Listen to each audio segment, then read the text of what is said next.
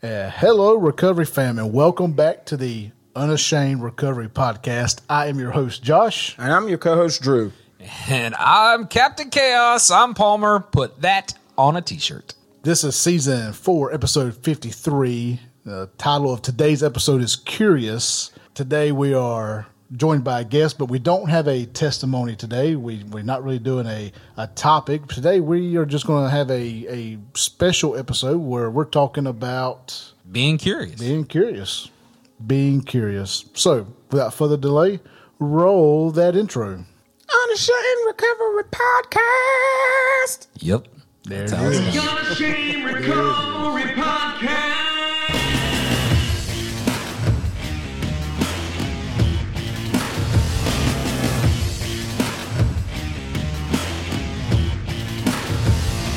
The Unashamed Recovery Podcast with Josh, Drew, and Palmer starts now. Here at Unashamed Recovery, we believe that there is healing in the story of our scars and that it is okay to not be okay. It is our mission to break the shame and stigma of addiction in recovery by sharing real stories of real addiction from real people in real recovery and real sobriety. That's right. That's right. Our guest today is the founder of the Mississippi nonprofit End It for Good, a TED Talk speaker, and resident of Ridgeland, Mississippi, Christina Dent. Christina, welcome to the Unashamed Recovery Podcast. Thank you. Wait Thanks a for having me. minute. You've done a TED Talk? I have. Like actually Yes. been on TED Talk? Yes. Can we get a link to that? I link to definitely that. want to see that. Yeah.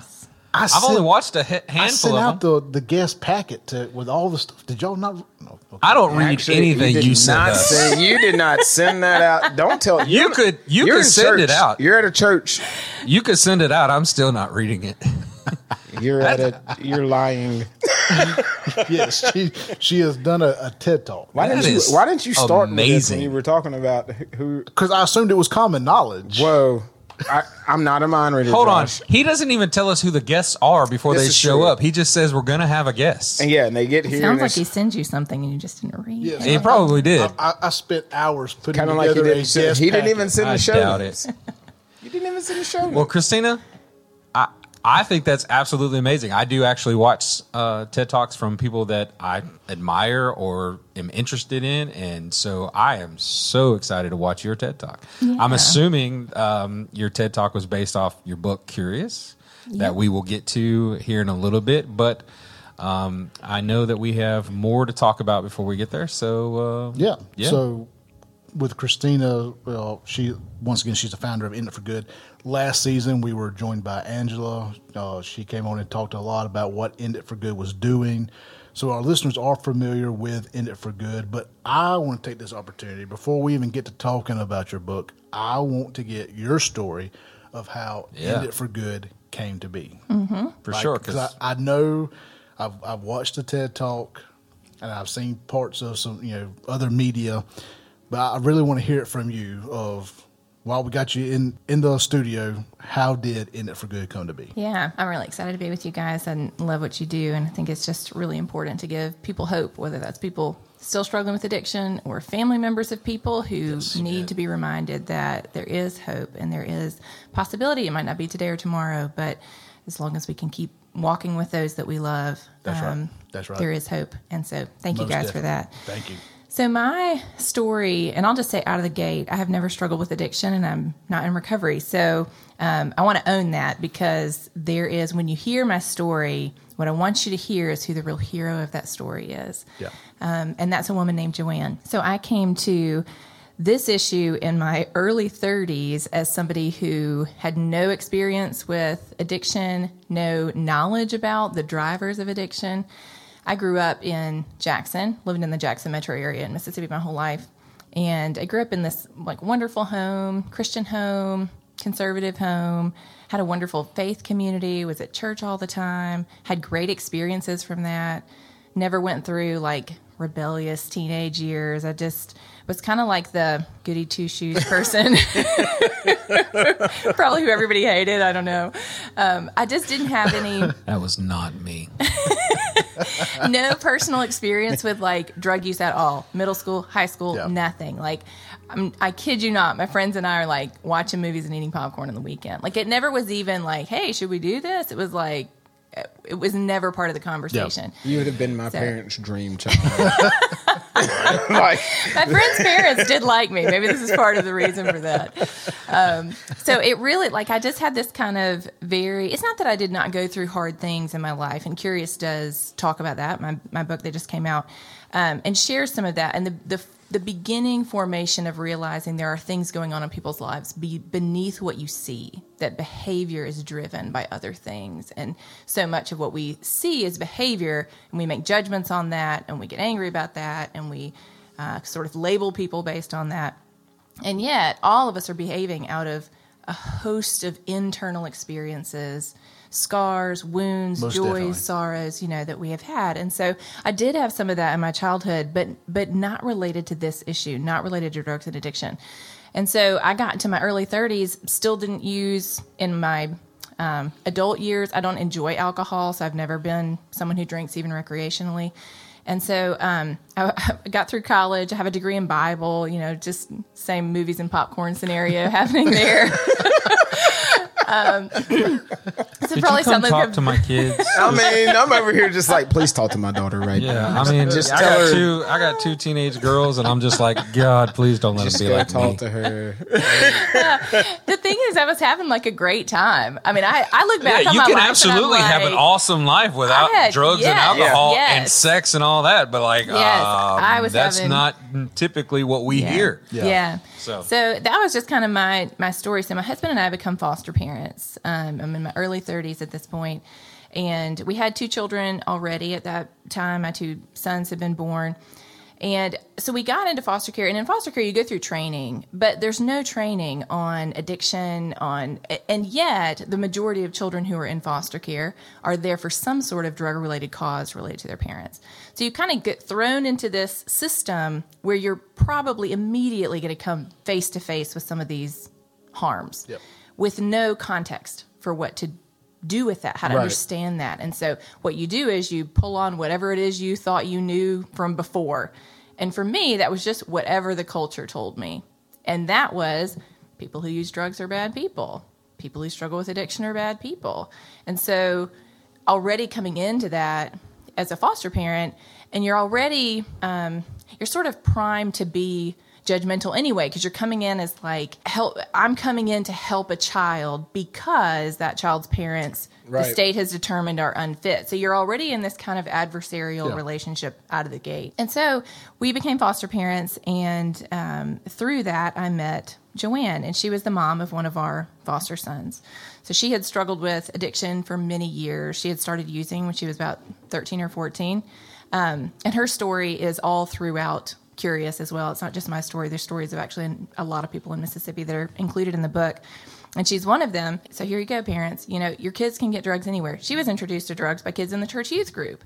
What? So, it was just Kids like, can get drugs from church? Yes. So No it is. way. I think it's so helpful for people with backgrounds like mine who just didn't really have that exposure, and it's easy to think like, no, if we just Then to if we be just a bring little them to church, naive. if we just sort of like put the walls up, then they're going to be okay and they're never going to get exposed to this stuff. It's just not true. It's everywhere. It can reach your children wherever. So we're foster parents, and we get this call for this baby who is being released from the hospital after he was born and has been removed from his mom's custody because she was using drugs while she was pregnant. So he comes to our house, and the social worker tells me, like, gosh, it was like a funeral when I left the hospital. All the nurses were crying and whatever. And I'm thinking, what? Like, that doesn't make any sense. This is a mom who's using drugs while she was pregnant. Like, this is not this. Like, we're protecting this this is child. good. This This is is a like good a thing. good thing, not something that's really sad for him to leave. And so he came to our house, and a few days later, I brought him to his first visit with Joanne at the child welfare office. And I get his car seat out of my car. I turn around in the parking lot, and here comes this woman running towards me, and she's just weeping. And she runs over, and I can hear her like talking to him as she's coming. She's not talking to me. She's talking to her baby, Beckham, who's this tiny little preemie, 5-pound, 9-ounce, adorable baby. She runs over and just starts kissing him as I'm just awkwardly holding his car seat. And for me, it's this experience that's completely unexpected. and I don't have any category for that. And so what do we do when we're exposed to things we don't have a category for? We immediately try to like push them away. Yeah, it's like, shouldn't. can't be real, can't be, this is like all an act, just because it doesn't make sense in the way I think about the world. And so I kind of tried to do that. She got her 1 hour of visitation with Beckham, and then I came back and picked him up and took him back to my house. And she went to inpatient treatment in North Mississippi. And she would call me over speakerphone and say, is Beckham around? I'm like, yes, he's a tiny infant. He's going nowhere. He's just been laying here eating and sleeping and doing nothing. He's out at the mall. And she would say, he crawled okay, out well, for a moment.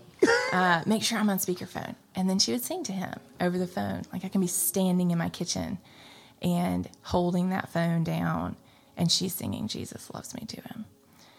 And these experiences begin to kind of snowball for me because it is pushing against, I'm trying to push them away, like keep my category safe. Like I am the hero here and I understand what should happen in this situation. Yes.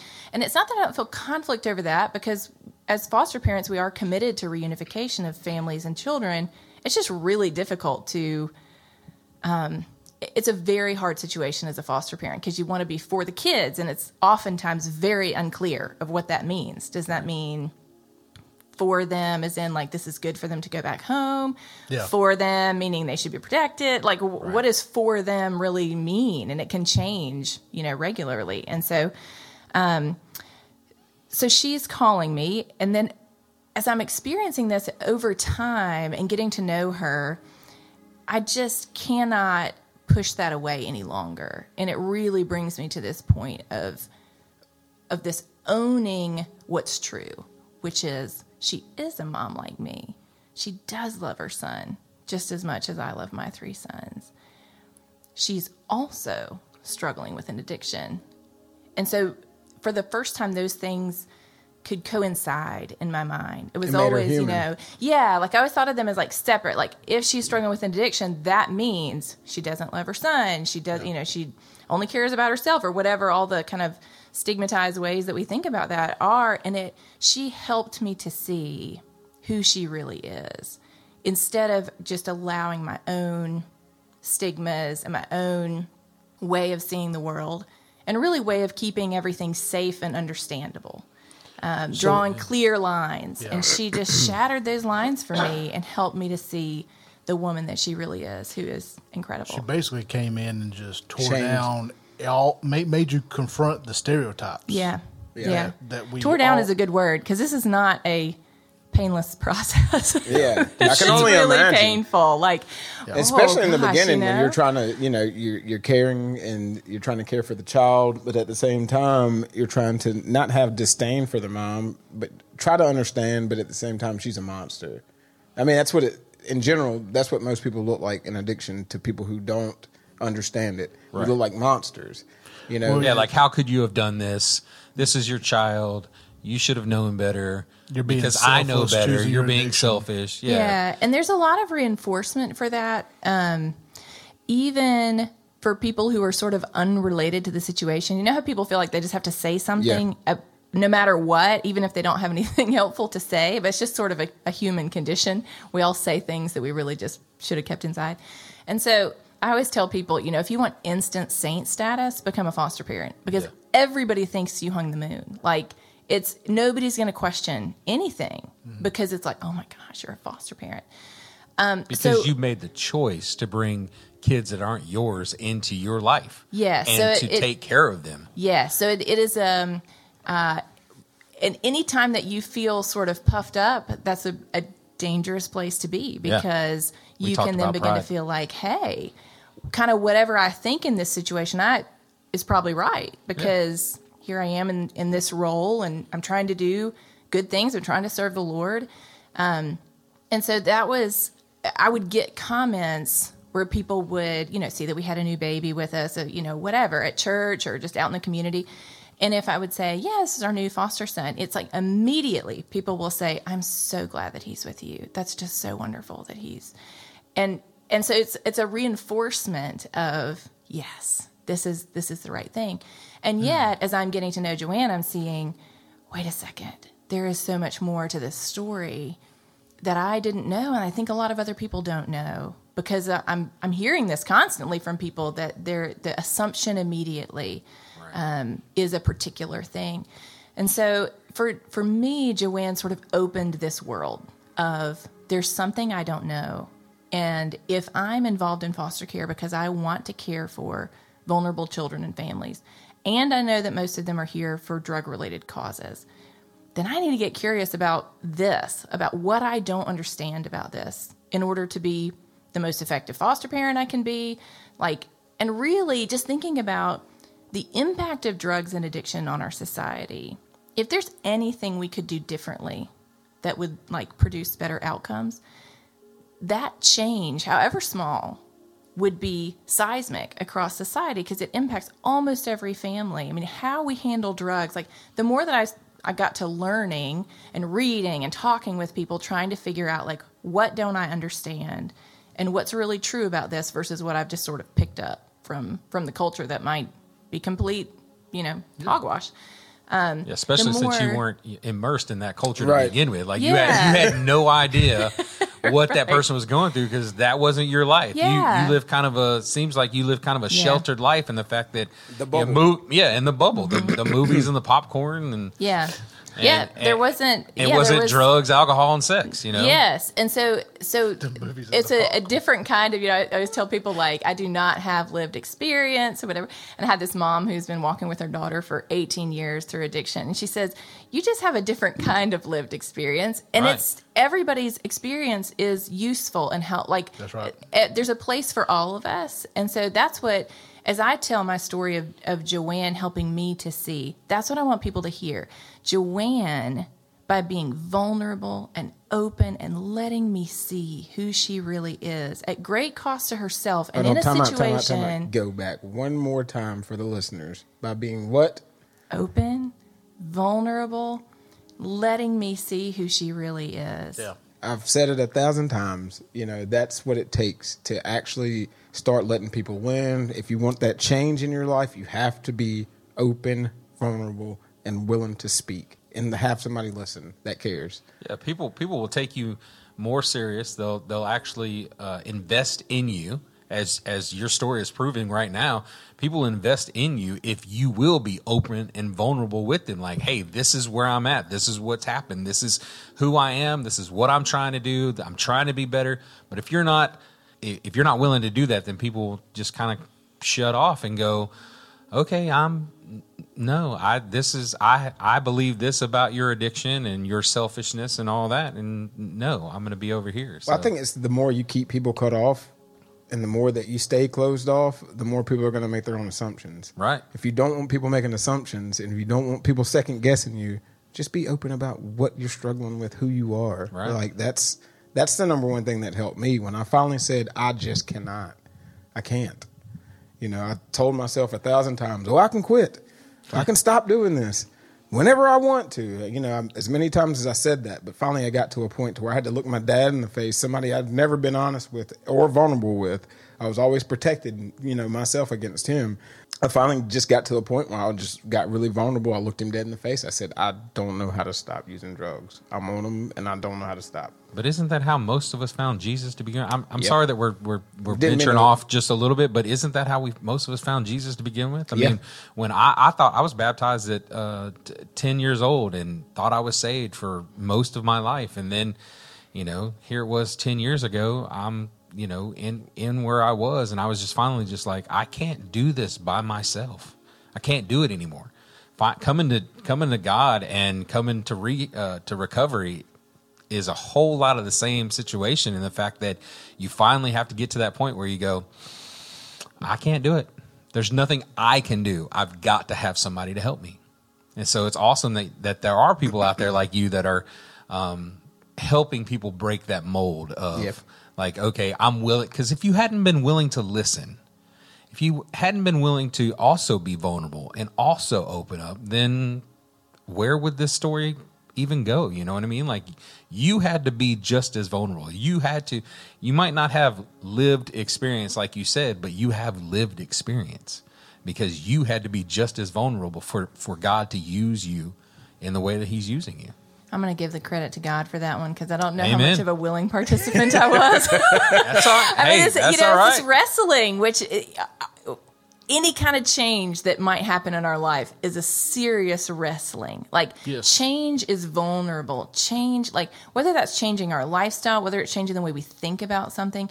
Anytime you're considering something different than whatever is right now is like stepping into something you don't know. What's that change going to be like? What's it going to cost you? What's it going to like do to you?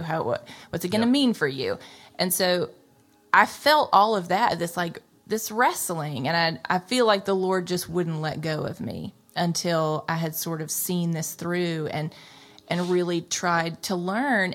And I think that part of what kept me learning, because I really don't have any interest, as you can tell from my story, I have no interest in drugs. Like, this is not what I'm interested in. This is not popcorn. You know? I don't like it. That's right. I don't have any, I have no interest in using them. I have I am interested in this issue because I'm interested about people. Right. Yeah. And really, when we talk about drugs, we're talking about people because drugs are just the activity. They're the symptom. Yep. They're the solution attempt for what's going on in a person's life. And that was something I never knew. I got to be 30 years old and had no concept. I always thought sort of drugs are the focus. And so if someone's having a problem with drugs, it's really like the drugs that are the problem. I did not know that, no, this is an attempt to fill, to medicate, to heal, whatever it is for a person, what other things that are going on in their life. And so Joanne helped me to see that. And once that door was open to me, that same empathy that had drawn us into foster care was able to finally realize there's this whole group of people that I have otherized. And I would have said I'm a very empathetic person. I think that's a big part of what led us into foster care is just like being able to put myself in other people's shoes. And yet, whose shoes was I unable to put myself in? Whose shoes was I unwilling to see? And I think that was really surprising for me. And, we're very good at self-delusion. So I was able to think, I'm empathetic. No, I'm an empathetic person. I serve people. I'm leading ministries at my church. I'm care about children.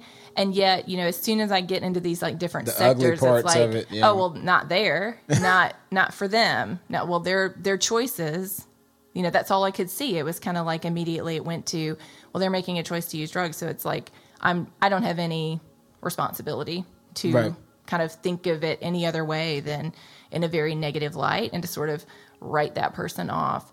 And that's just heartbreaking. It's heartbreaking for me to think I lived 30 years of my life, and I'm thankful that the Lord didn't allow that to continue. And I'm sure there are other areas in my life where there's still people that I'm, I just haven't been able to see yet. That's the challenge of blind spots is we're blind to them. We need other people to help us see. We need scripture to help us see. We need all of these different things. And so for me, having Joanne to kind of push against that and help me see there's something you've missed.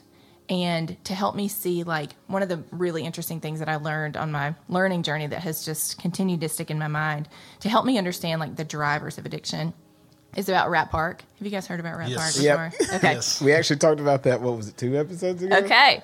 So. Been a little bit longer. Was it? Yeah. Yes. So I because I have no idea what we're talking about. Rat Park? Yeah. Man. That was with Amy. That was. Yeah. That was okay. That was way that Okay, I'll give you the 30-second version, Palmer, so we're all up to speed. Thank you. So there's a professor in the 70s, and he knows about these, I even saw these advertisements when I was a kid of you put a rat in a box and you give it heroin-laced water, and the rat just uses and uses and uses and dies. So it's, don't use heroin, this is what heroin does to you. And the professor is looking at this and he's also working in a clinic at the time, working with people who struggle with addiction. And he was really nervous going in because he was like, these are untrustworthy people. And but I have to, because this is where I've been assigned as a student. And so he's going in and he's like, oh, the more, when I talk to my clients, it's not about the drugs at all. It's about other things that are going on in their life. And so he starts watching these And the students he's now teaching are saying, no, it's all about the drugs. You got to watch these, videos of these rats in these boxes and what they do with this drugged water. So he looks at it and he goes, wait a second. Rats are like humans in that they're incredibly social animals. And here they are solitary in a confined box with nothing to do. And so he and his colleagues build what they call Rat Park on like the floor of their lab. And they just put, sawdust and boxes that the rats can play in and wheels, and they put a bunch of rats in there. And they also put the laced water. And what they find is the rats almost never choose the laced water. They're happy. They're going about their little rat lives. And if they don't use excessively. It would be like the rat version of recreational use, because the rest of their life is filled up with the things that make rats happy. And so it's kind of this revolutionary, they're talking about it with colleagues and nobody wants to hear it because it goes against the prevailing idea, which is this is all about the drugs and we got to just fight the drugs. And he's saying, no. What if it's actually about the cage? What if it's about the life that person has, not what's available to them in terms of a drug. Right. And that was just so revolutionary to me to shift my focus from thinking about drugs to thinking about why people want to use them. And that just started this sort of spiral of additional learning, thinking about, gosh, if that's true, that the reasons people want to use drugs are out of hurt and maybe trauma, loneliness, isolation, all of these other reasons, then arresting people, putting them in jail, which is a incredibly traumatic environment, is really using trauma to try to heal trauma. And not only that, the isolation aspect of it, you get isolated even more. And just like you were saying with Rat Park, one rat that's isolated is going to go to the treated water every time. And so even when you're locked up, does not mean there's no drugs in jail. Trust me, I know. Right. I mean, it's worse there than it is in the street. And so eventually you start kind of going in with what everybody else is doing. You know what I mean? I particularly did not. Thank God for that. At that point, I was deep in my faith. And so it kept me with the other activities. I was more focused on the other activities than those activities that were happening there, and I found a group of people that were actually wanting to be involved in the Bible as well. So, I mean... Yeah, I was going to say that in Rat Park, if you had taken 3 or 4 or 4 or 5 rats that were already addicted to the heroin and put them with other rats and kept them confined, like, in a smaller version of Rat Park, they would probably... okay, we're all going to do this because, that's the reason I'm saying that. That's how I feel sometimes prison is. Right. Or jail is. You've put in an addictive person. Okay, we're talking drugs and, or alcohol related jail. Right. Okay, I'm not talking like hard criminals. But you take somebody who is on drugs or alcohol or whatever, made mistakes, mainly drugs, right? And you put them in an environment that they can still get drugs and the people around them still doing drugs, then we're not solving anything. Nope. We're just... You're keeping their temperature at the same level. You've not cooled them off whatsoever. It's just like you just said. I mean, you're literally fighting trauma with trauma. Whereas... that's the great thing I love about what we're doing here in Rankin County. Our people are not just focused on you're just in jail. Do your time, figure it out, get out, be better. No, they actually are like trying to teach them to be better. So for me, that was kind of like, well, it's no wonder we're not seeing better outcomes using this approach because it's like pouring gasoline on a fire for most people. You every now and then you hear somebody that says, jail saved my life. But you're also 12 times more likely to die from an overdose when you come out of incarceration than you were. So you got to look at both sides. You got to look at all the costs, not just the positives, but is it working for most people? Is it sort of fundamentally an approach that should work for this issue? What's the cost in terms of people who are dying versus if they had not been, incarcerated in the first place. So I think all those things just really led me back after the long version, Josh, to your original question, end it for good. How do we get there? It was after this learning journey and realizing, gosh, I have completely misunderstood addiction. I've misunderstood why people use drugs. I've misunderstood even going further into drug markets and what's creating crime and why are so many people dying of overdoses, and just felt like we are fundamentally misunderstanding and mishandling this issue on every front.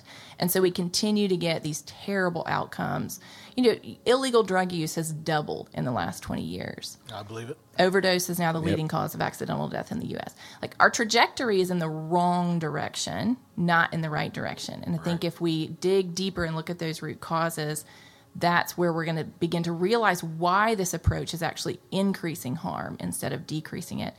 And so I started End It for Good as a way to invite people into that conversation. For me, it was about a year and a half sort of learning journey after I met Joanne, from like, clearly there's things I don't understand, to like really wrestling through some of these solutions that I've come to support are really uncomfortable for me. And there was a lot of wrestling through like, oh, can I support this as a Christian? What about like as a mother of sons that I don't want using drugs? What about as, somebody who has a particular view of the role of government or whatever it might be? And so that I really wanted to give people a space where they could come and learn. So we host events all over the state. Yep. They could come and learn and say, I'm going to be exposed to some new ideas, maybe things I've never thought about before. And nobody's going to beat me over the head and say, you've got to agree with this, now. You've got to agree or you're not going to be, you're not a good person or anything like that. We just are so committed to respectful dialogue, to education and learning, to sharing ideas, because I don't think any one of us, including our organization, has the exact perfect path forward for us. We think we've got some of the big ideas that could help, and yet there's a lot of gray area of how would those be implemented and what could we do here in Mississippi. And so that has been a really amazing journey. We became a nonprofit in 2019, and now we do things like this. We talk with people on podcasts, we do presentations, we're hosting events. My book is coming out. It's out now, actually. And so it's just to invite people onto this learning journey to say, if you think we could get better outcomes, come get curious with us, come learn about some new ideas, and consider whether you think they could work.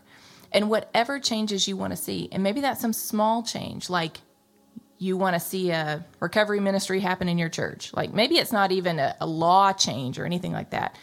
Dive in and make it happen, because the only way that culture changes, like culture is made by people. It's made by us. Our culture, the way our culture approaches addiction is made by you and I, how we approach addiction. Yeah. And the more that we're able to talk about that, the more we're able to break down some of those barriers of knowledge.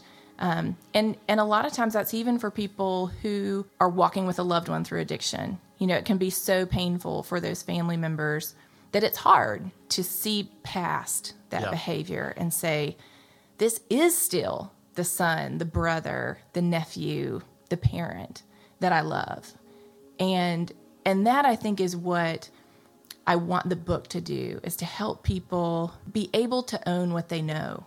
They know like that person that they love is still the person that they love, even underneath all of that chaos and harmful behavior and whatever is happening. Yeah.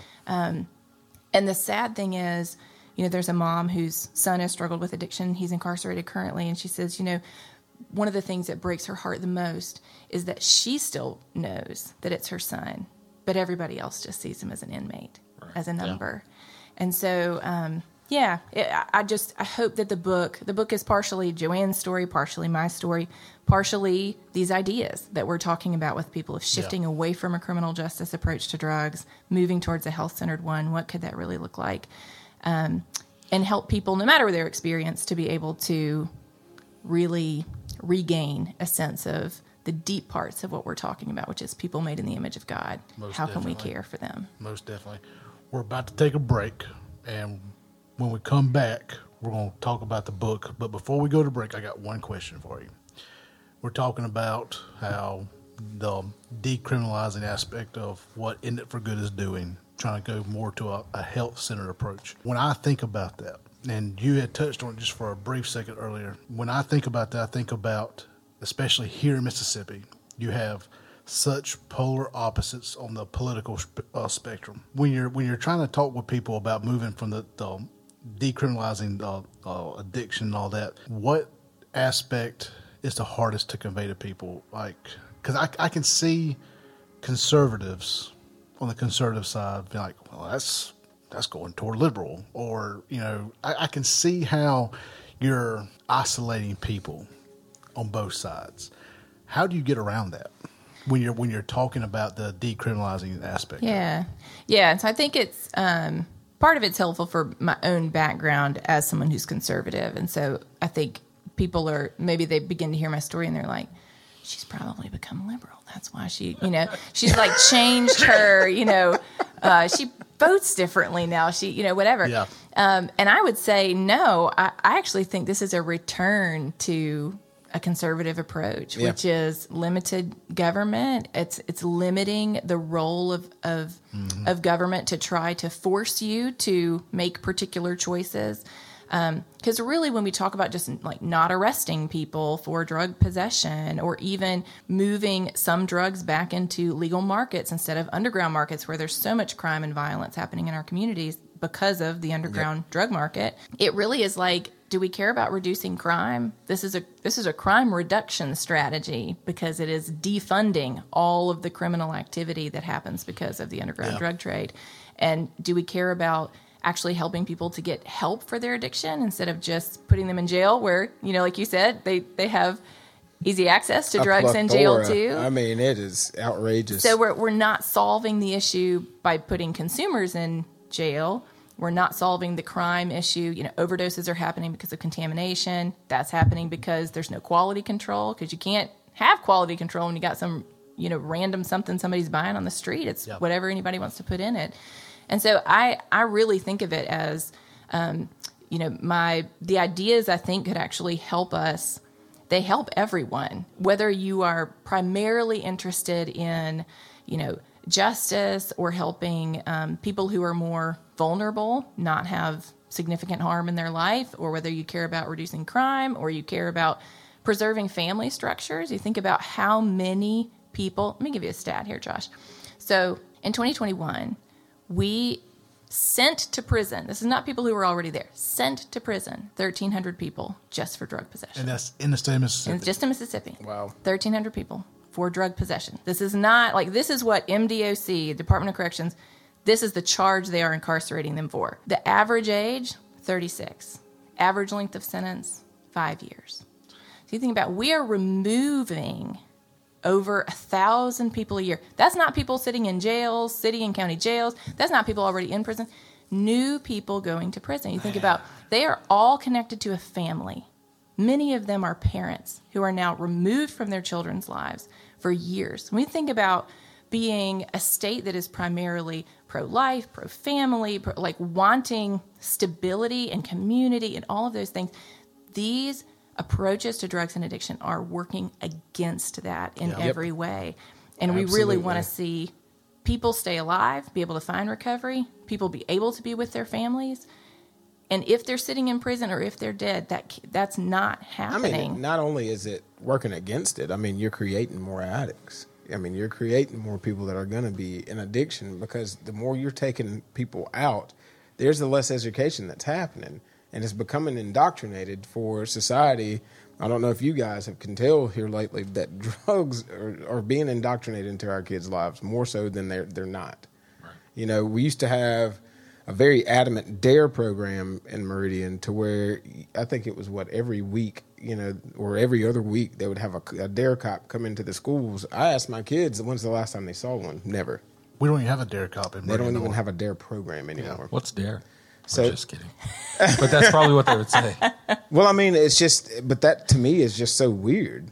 Back when they started this war on drugs in the 80s, and every time that, we're talking about End It for Good, I always say it's a war on people. It's not a war on drugs.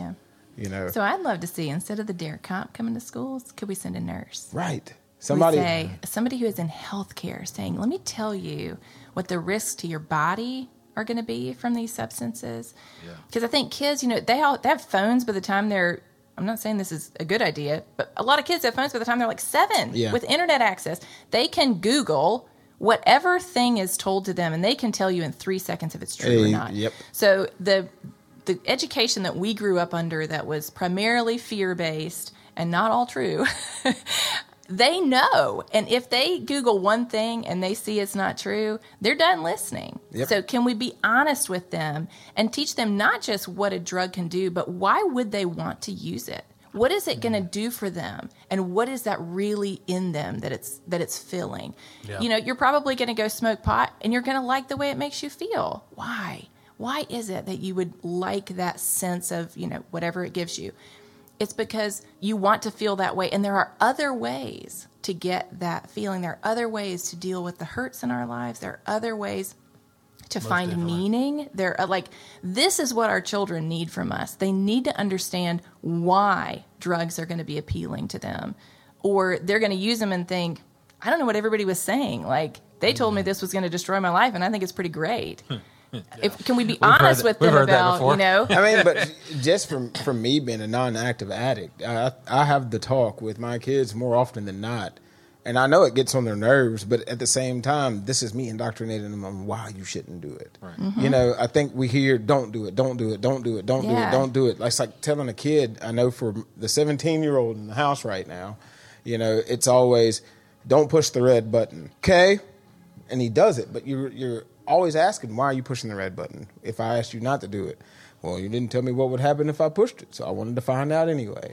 Yeah, so I'm in a parenting class taught by Jennifer Miller. Right.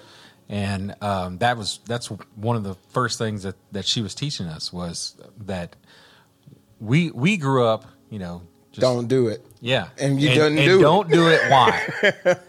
Why shouldn't you do it? Oh, because you're going to get your head cracked open. Or because I told you not to do it. Yeah, because I said so. Yeah, because I said so.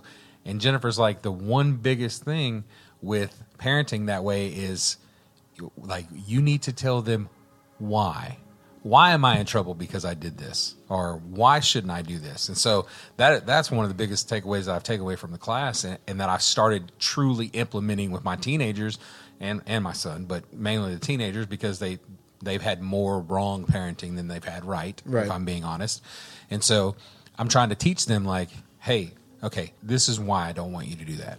I love what you just said as far as instead of bringing a cop in, a police officer in, but bring in a nurse. Because one, that also makes me think of the church. What do we say the church is? It's a hospital for broken people. Right. That's what it's supposed to be. We came to a church, or we came to God because we couldn't do it ourselves. We needed something and we were broken. And so I think you're spot on with sending a nurse or somebody not police officer, because otherwise when that child thinks of drugs, what is the image that pops in our head from DARE from all them years ago? Was a cop. That's it. So I'm going to get arrested.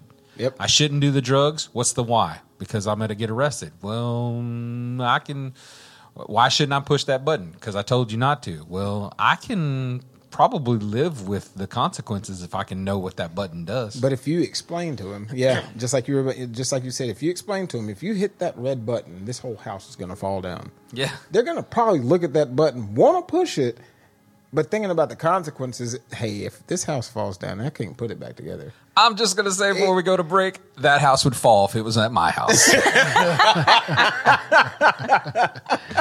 The house will fall, really? That's my bad, Dad. Can we put it back together? Can we put it back? No, yes, but it's not going to look the same. All right, well. You're gonna have some crooks. Let's take a break real quick. Let's pay some bills. Let's honor our sponsors, including End It for Good, and you'll be able to hear that in just a second. We'll explain a little bit more about them and all of our other sponsors, and we'll be right back with Christina to where we're going to talk about her new book, Curious, which I'm sure you can find on Amazon and their website and all of that. But we'll get to that in just a second. We'll be right back. Unashamed Recovery Podcast is heard around the world in over 42 countries, including over 780 cities in all 50 states here in the United States. People around the world are hearing the message of the hope of recovery from addiction, and that's because of listeners like you who donate, but also because of our sponsors. Local sponsors like Dee's Automotive in Meridian, Mississippi, serving the East Central Mississippi and West Alabama areas for over 42 years. Dee's is a name you can trust when it comes to your vehicle. For all your complete car care needs and service and towing and car locks, that's Dee's Automotive. Go by and see Miss Jeannie, Mike, and the boys at 5024 Poplar Springs Drive. That's 5024 Poplar Springs Drive in Meridian, or give them a call at 601-482-1800. That's 601-482-1800, and tell them that Josh and Drew sent you. The Unashamed Recovery Podcast is also sponsored by End It for Good. End It for Good is a Mississippi-based nonprofit that works on advocacy and education around drug policy in Mississippi. End It for Good works to help communities understand how health-centered approaches to addiction can help local communities become safer and keep more families thriving. If you're interested in learning more about harm reduction, you can check out End It for Good on all social media or on their website at enditforgood.com. That's enditforgood.com.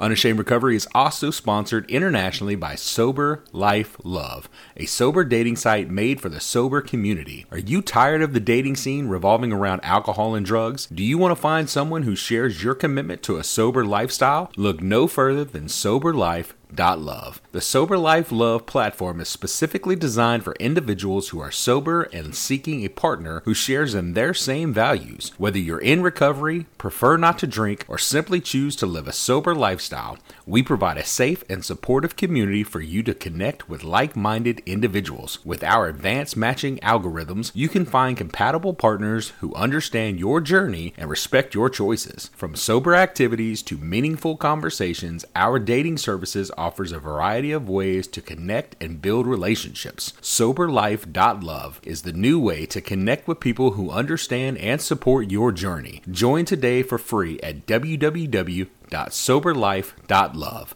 That's www.soberlife.love. Now back to your normally scheduled programming right here on Unashamed Recovery Podcast. And we're back, and as we were just talking about, we're here with Christina, and she's given us our explanation of how she started End It for Good and why she started End It for Good. But a lot of this podcast today is to get people familiar with your book that's coming out. That by the time this podcast released, the book will be released. In fact, you can give us our release date in just a few minutes. But Christina has a book coming out. It's called Curious. And all right, Christina, I'm curious about what curious means. So let's tell me about the book. Then the title of the book has done its work, Palmer. It sure has. So I agonize over the title of this book because it's my story. Like, it starts when I'm 9 years old. Every chapter starts with a story either from my life or somebody else's life who is part of this journey. It's very much kind of a memoir, and yet it's a memoir on this particular issue and follows Joanne and I through our story together and into where that went. And so we were going through like all these different names and talking with other people about it. And my husband comes in the house one day and he was like, I know you're like agonizing over the name of this book, but your whole journey is just about you becoming curious. Why don't you just call it Curious? And I was like, that's it. Yeah. Babe, that's awesome. And it just feels like it is the right word for it. And a lot of people who have read early copies have said, like, this is the perfect name for this book because it's my journey. It's what I learned. It's what I want to invite other people to consider. But again, it's not like this hard sell for, now sign on the dotted line. We're all on the same page and we're all going to, agree on all the things. It's not that at all. It would have been easy for you to just call it End It for Good. You know what I mean? Like you could have easily just went with the easy title, but I think you went with the perfect title. And I haven't read the book yet, but I think you went with the perfect title just because when you read the word curious, you're like, I wonder what, what? It makes you curious. I'm in. I'm at least going to read the synopsis. You know what I mean? Yeah. Like, I need to know what is this about. It's like nobody wants to be hit over the head with anything. Right. Like, it does not matter what it is. I just think we need to respect the fact that God gave us intellects. Right. Like, he gave us the ability to think for ourselves. Right. And not that we're not often swayed by other people, because we are, but I don't want to come in and like shame somebody into agreeing with me or like beat them over the head. Yeah. I want to say, look, come on this journey with me, see where it leads you. And if it leads us towards a place that we think could help save lives, let's work on that together. Like, that's worth doing. So you can get Curious on Amazon. You can go to our website, enditforgood.com/curious, and you can buy it through there also. And it really is just this journey. It's an invitation to other people to take the journey. If you are impacted, which I'm guessing most people who listen to your podcast have some connection to this issue and maybe a deep connection to it, they might be thinking, she's never been in addiction. She's never been in recovery. I'm not sure this book is for me. I had a guy that's on our book launch team. But technically you have. Technically you have. Not through direct contact with a drug or alcohol, but through direct contact with Joanne. Yeah. You've lived her life experiences because you're living life with her. If that makes sense. Yeah, but I think what she's kind of getting at is like when I first started, when I was younger, I saw a bunch of therapists, and I needed to know, even as a younger kid, I needed to know, what have you gone through? Right. What gives you the right to tell me what I should do in this situation? And so I've always kind of had that mindset, but you are changing changing perspective. You're changing, shifting my perspective, because it proves to me that maybe somebody hasn't walked in your shoes or walked even the same road that you have, but because you were curious, but like you were affected by somebody else's story and by somebody else's life experience. It allows you to be worthy enough to tell me what I should be doing. So I think that's kind of what she was trying to say. Like, there's so many people out there like me that never really had their bubble pop when it comes to the drug. Right. And always said, if you haven't lived it, then you have no reason to tell me how to fix it. But that's not necessarily true. And you're living proof of that it's not necessarily true. Yeah. So I hope that people will find, people who have read it have been people like me who haven't had like a direct experience growing up or personally been, in addiction or something like that. And yet they've said, this is like just a really touching and shifting perspective and helping them to think through who are the people that I might be otherizing. And for people in recovery, because I'm always very aware of just, as I think about, again, like the hero in this story is Joanne. She is the woman who has woken up every day for 8 years and made the choice to stay sober and parent her son now. He'll be 8 years old this month. And so, like, she helped me to see she is the one who has just, like, changed the trajectory of a life that was marked by drug use for 20 years. That's incredible. She deserves 100% props on that. You couldn't get her on the show? Maybe we can. Yeah, you can. Y'all need to have her on. You need to have her on. She just spoke at our summit. So I think that'd be awesome. Yes, that'd be awesome. But there's a guy he was in addiction for a long time, and he read the book, an early copy of it, and he said, this is a really healing experience for me to read this. So I think there's something for everybody in it. Whether it's, there's, as you guys know, there's a huge gap often between sort of people who understand what's really happening with addiction and people who just don't. And trying to bridge that gap can be really challenging. Whether it's trying to help your family understand, no, I did not hate you all those years. Like, there's just so much. And so there's so much complexity, so much hurt that's part of that. And I hope that the book is also a bit of a bridge to say, could you read this? It's not long. It's going to take you like 4 hours to read, probably. Like, it's not like this, 300-page, something where you're like committing 6 months of your life to it. That's good. I was going to ask for the Cliff Notes. Right. It's basically the Cliff Notes already. Awesome. And it's all story driven. So it's like every chapter, you're not going straight into like, here's a statistic. Like, it just, you're going into here's a story. Right. And so that's what I want. I want it to be like a resource for people to say, this is something that might help me make sense of my own story. Yeah. And it's also something I could give to somebody else to help them maybe make sense of theirs or help them understand my story. Like, a lot of us have a hard time kind of trying to communicate our experiences. And if there's some part of that that's helpful for people, because of the other stories included in it, a father who lost his son to an overdose, like if that can help someone else to find healing, that would be the greatest success for that book for me.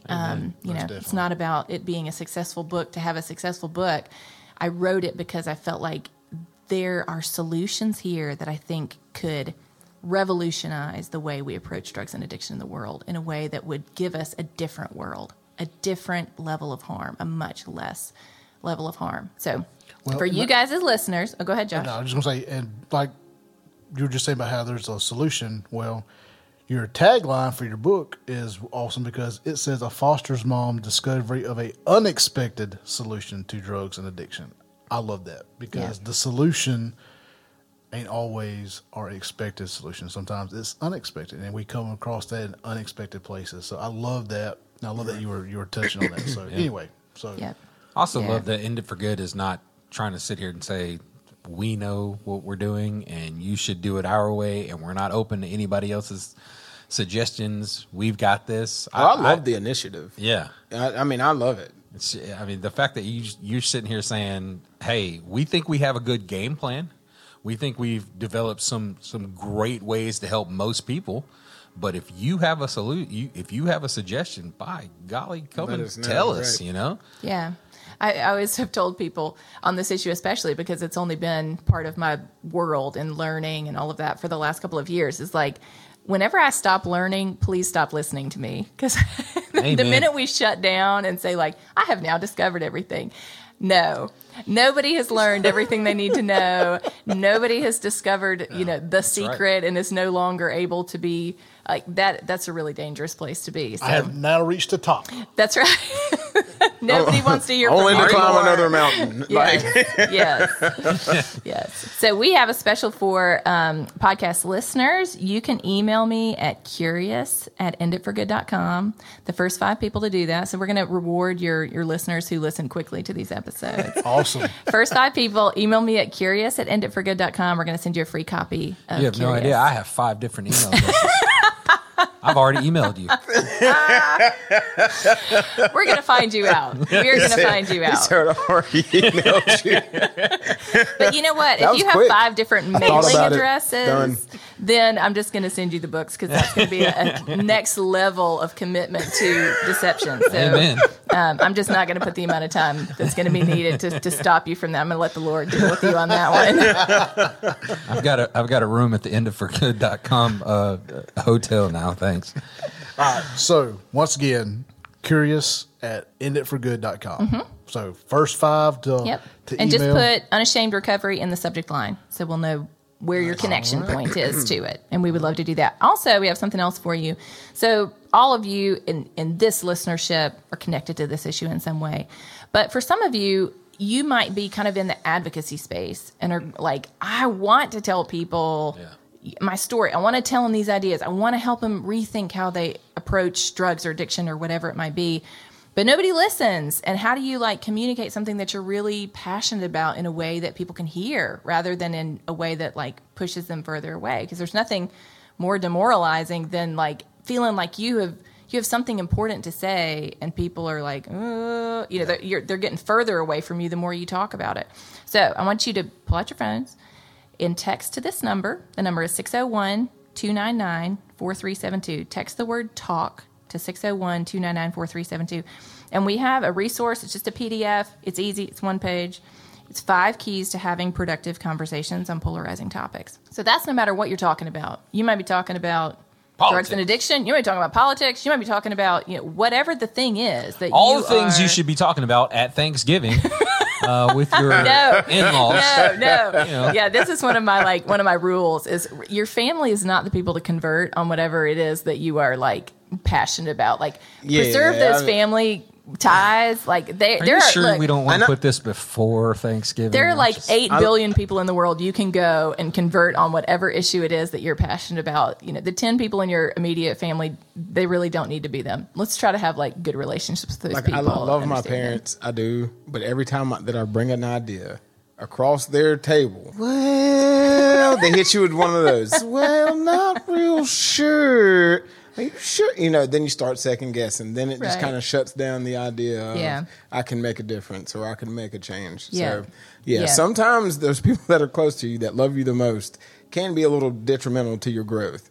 When it comes to wanting to see things from a different perspective outside of the cultural bounds that we have strapped ourselves in, Yep. So, step outside of the family dynamic and go ask other people, Yep. There's a lot of people out there that are open to it. And I think we have discovered through this work and through leading these events where people have dialogue on this issue. And we're presenting, for most people, very challenging ideas that still challenge me, like I said. And so it's a really polarizing topic. People have very emotional responses when you talk about drugs and addiction. Yes, and so it's tough. It's not that we're out there talking about something easy. And so we've just put this together because no matter what it is that you want to share, we want a world where people are able to have respectful conversations and disagree. That's a healthy world for all of us. And so no matter what your issue is, you can text TALK to 601-299-4372.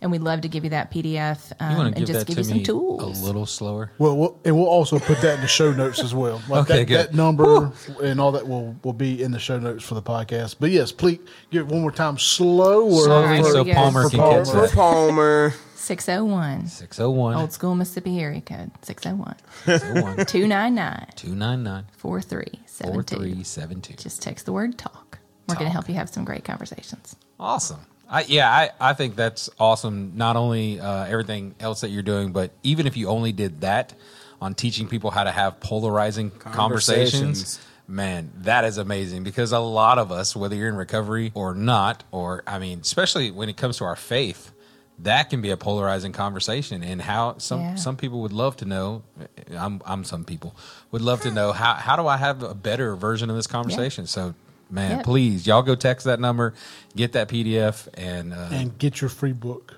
That's right. And get your free book. Yep.